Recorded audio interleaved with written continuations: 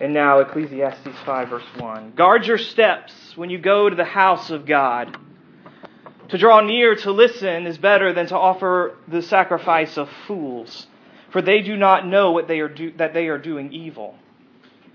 Be not rash with your mouth, nor let your heart be hasty to utter a word before God. For God is in heaven and you are on earth.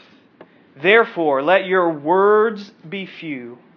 For a dream comes with much business, and a fool's voice with many words. When you vow a vow to God, do not delay paying it, for He has no pleasure in fools. Pay what you vow. It is better that you should vow. It is better that you should not vow than that you should vow and not pay. Let not your heart lead you into sin, and do not say before the messenger that it was a mistake. Why should God be angry at your voice and destroy the work of your hands? For when dreams increase and words grow many, there is vanity, but God is the one you must fear. Let's pray.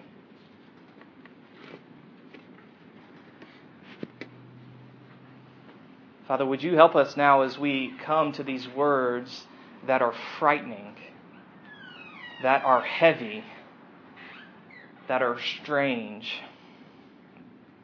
Would you help us to know what you're saying, to understand what you are saying to us through these words? Would you give us the humility that even when we don't like what we hear, we would receive it, trusting that your words are good, that they are life?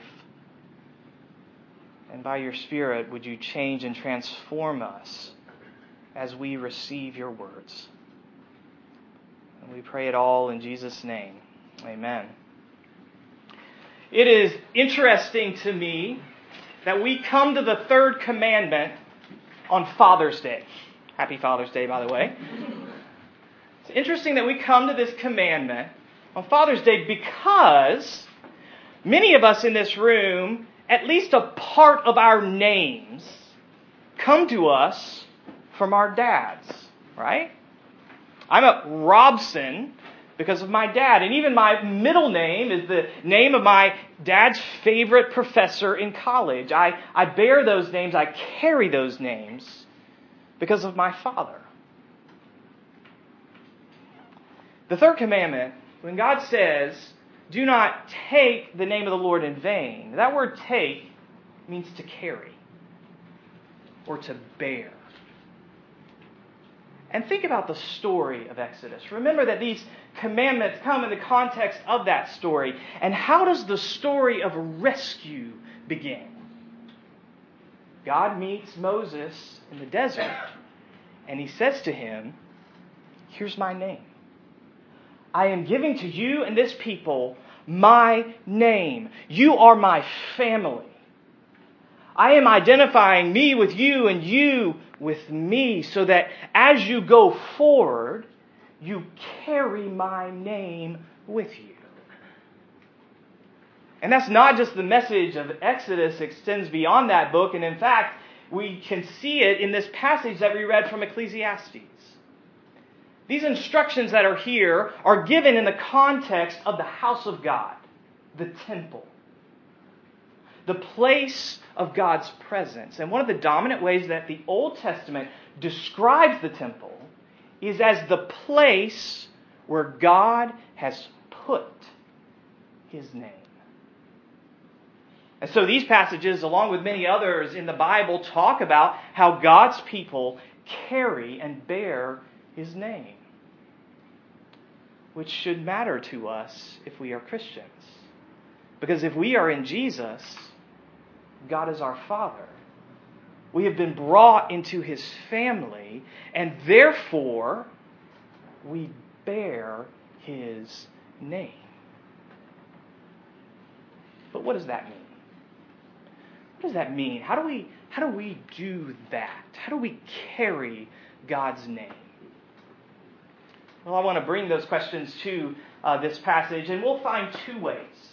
We'll find here that we bear God's name by knowing the weight of His name and by knowing the support of His name. So first of all, the weight of God's name. The word vanity, or vain, in the third commandment is what led me to the book of Ecclesiastes. Because what's the very famous refrain in this book? Vanity of vanities, all is vanity, says the teacher.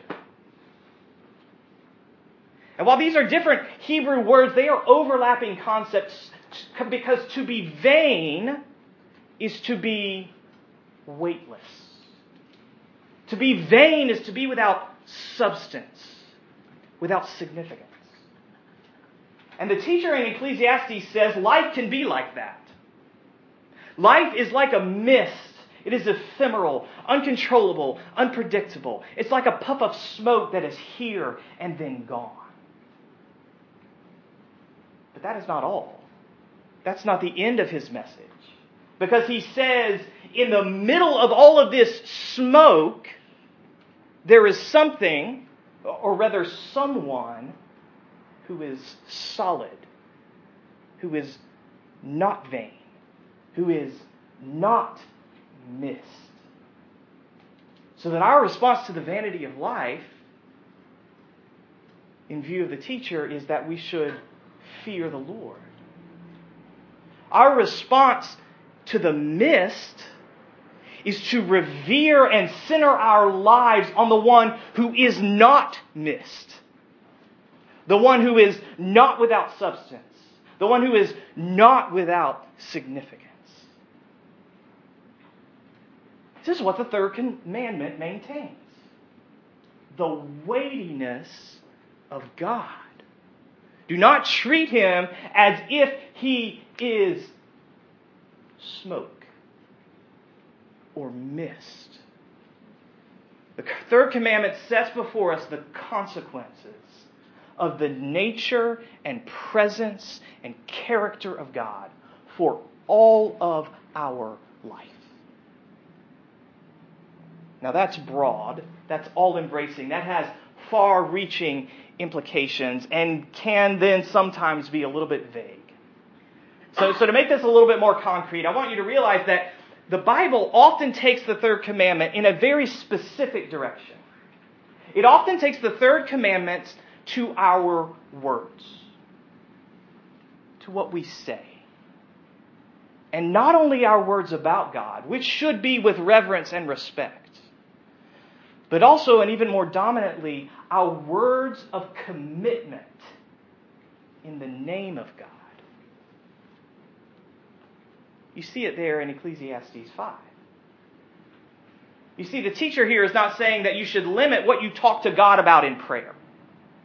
He is saying to take very seriously the commitments, the promises you make in the presence of God, in the name of God.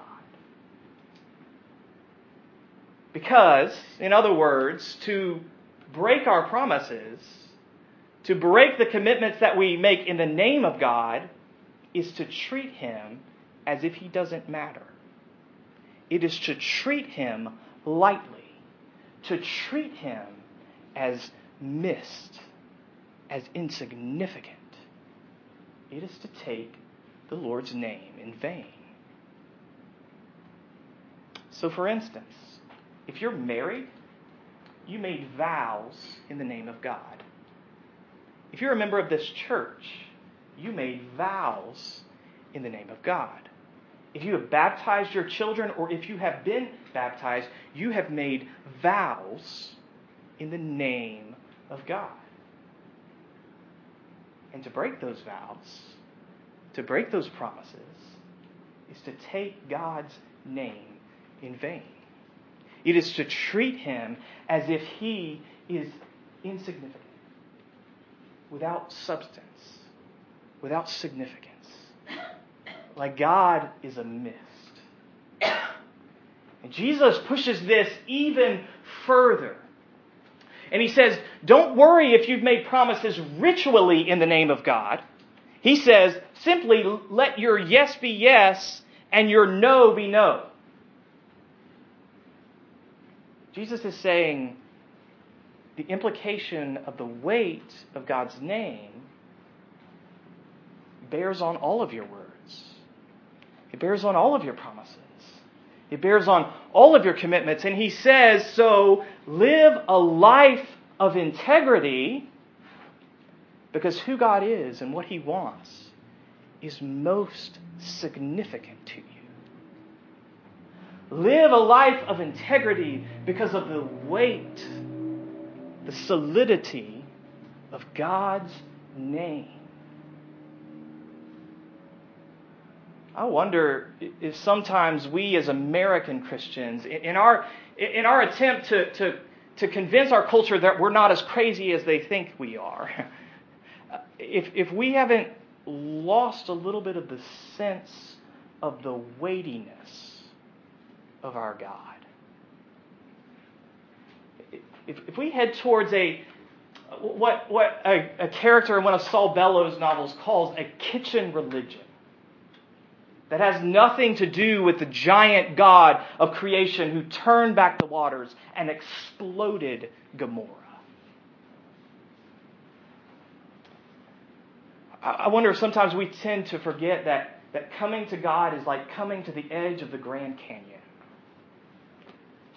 An incredible sight, beautiful and desirable, but also quite dangerous. We lost a sense of the weightiness of our God. Does your life, do your words convey the significance of God? The weight of who he is and what he wants. But there's a problem with that, and I can feel that problem in this room because you all are going, won't that weight just crush us? Who can carry that name? Who can bear the weight of God's character and reflecting his character in the world? Who can carry that? Well, to bear God's name, we not only need to know the weight of his name, but also the support of his name. I've talked for a while about God's name, but actually saying what his name is.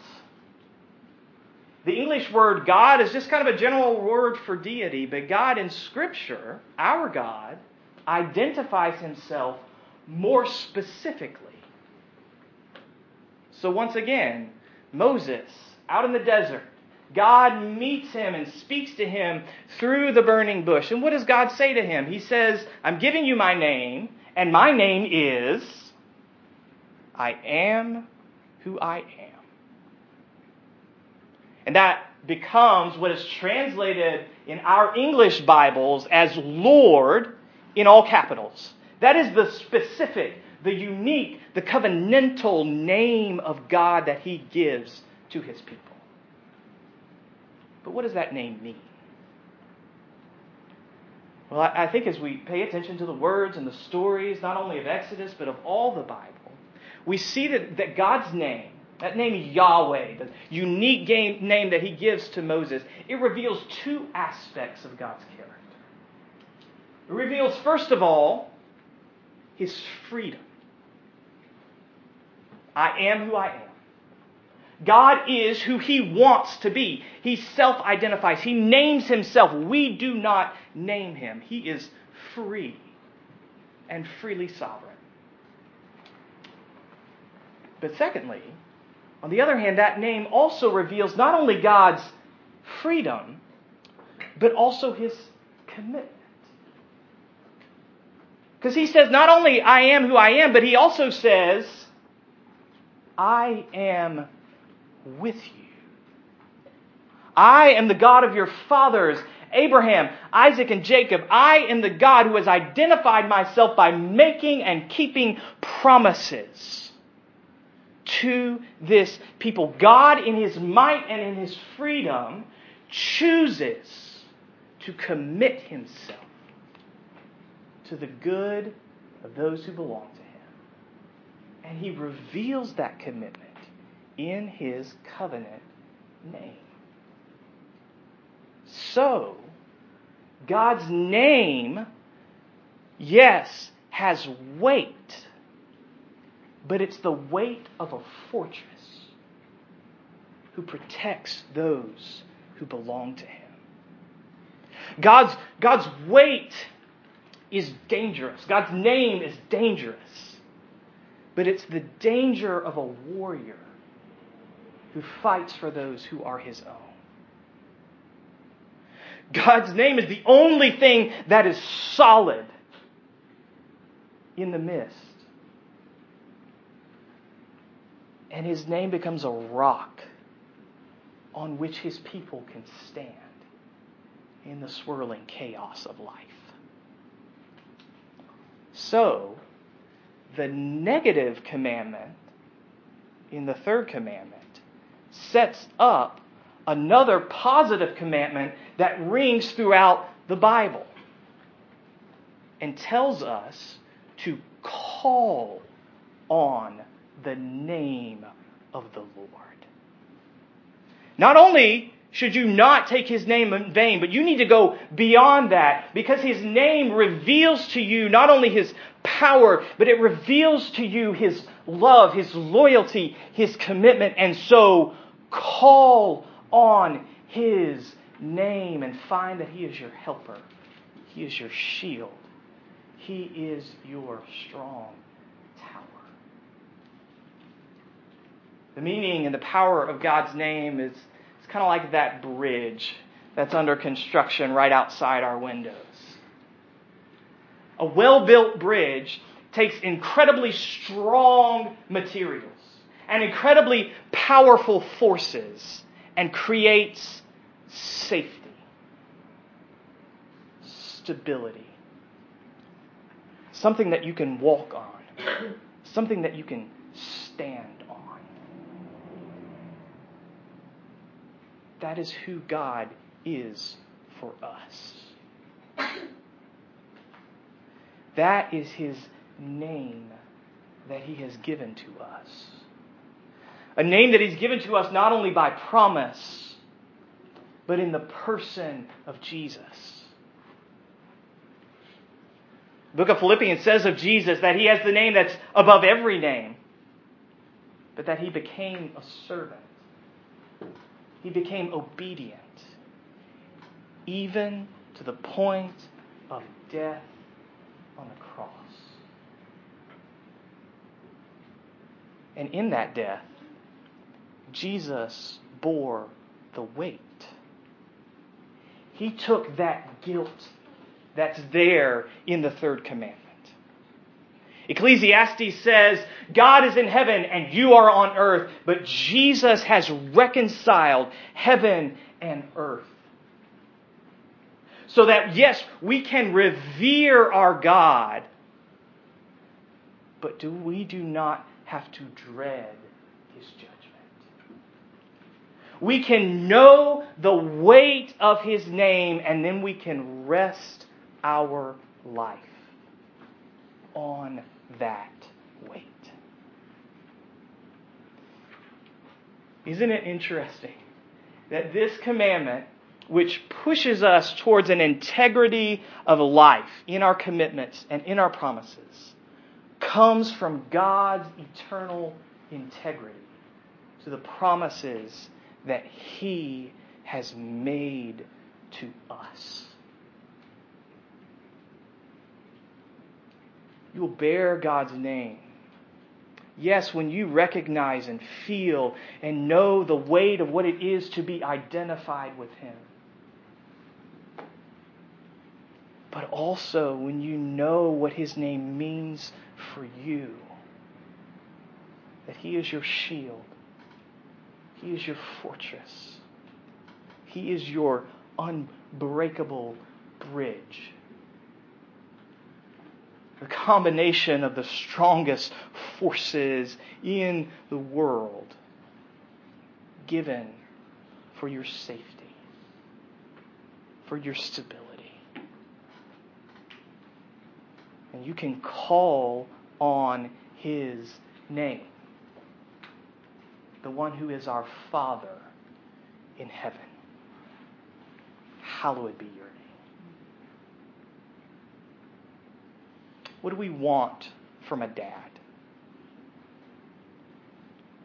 Well, a perfect dad is that perfect combination of strength and tenderness. Of one who is respected, but also one with whom we have intimacy. One who is powerful, but is also safe. None of our dads get that right. None of us who are dads get that perfectly right. But in Jesus, we have a Father who does. We have a Father who does. And He has given us His name. And so let's bear that name. Let's carry that name with awe at His greatness and trust in His goodness. Let's pray.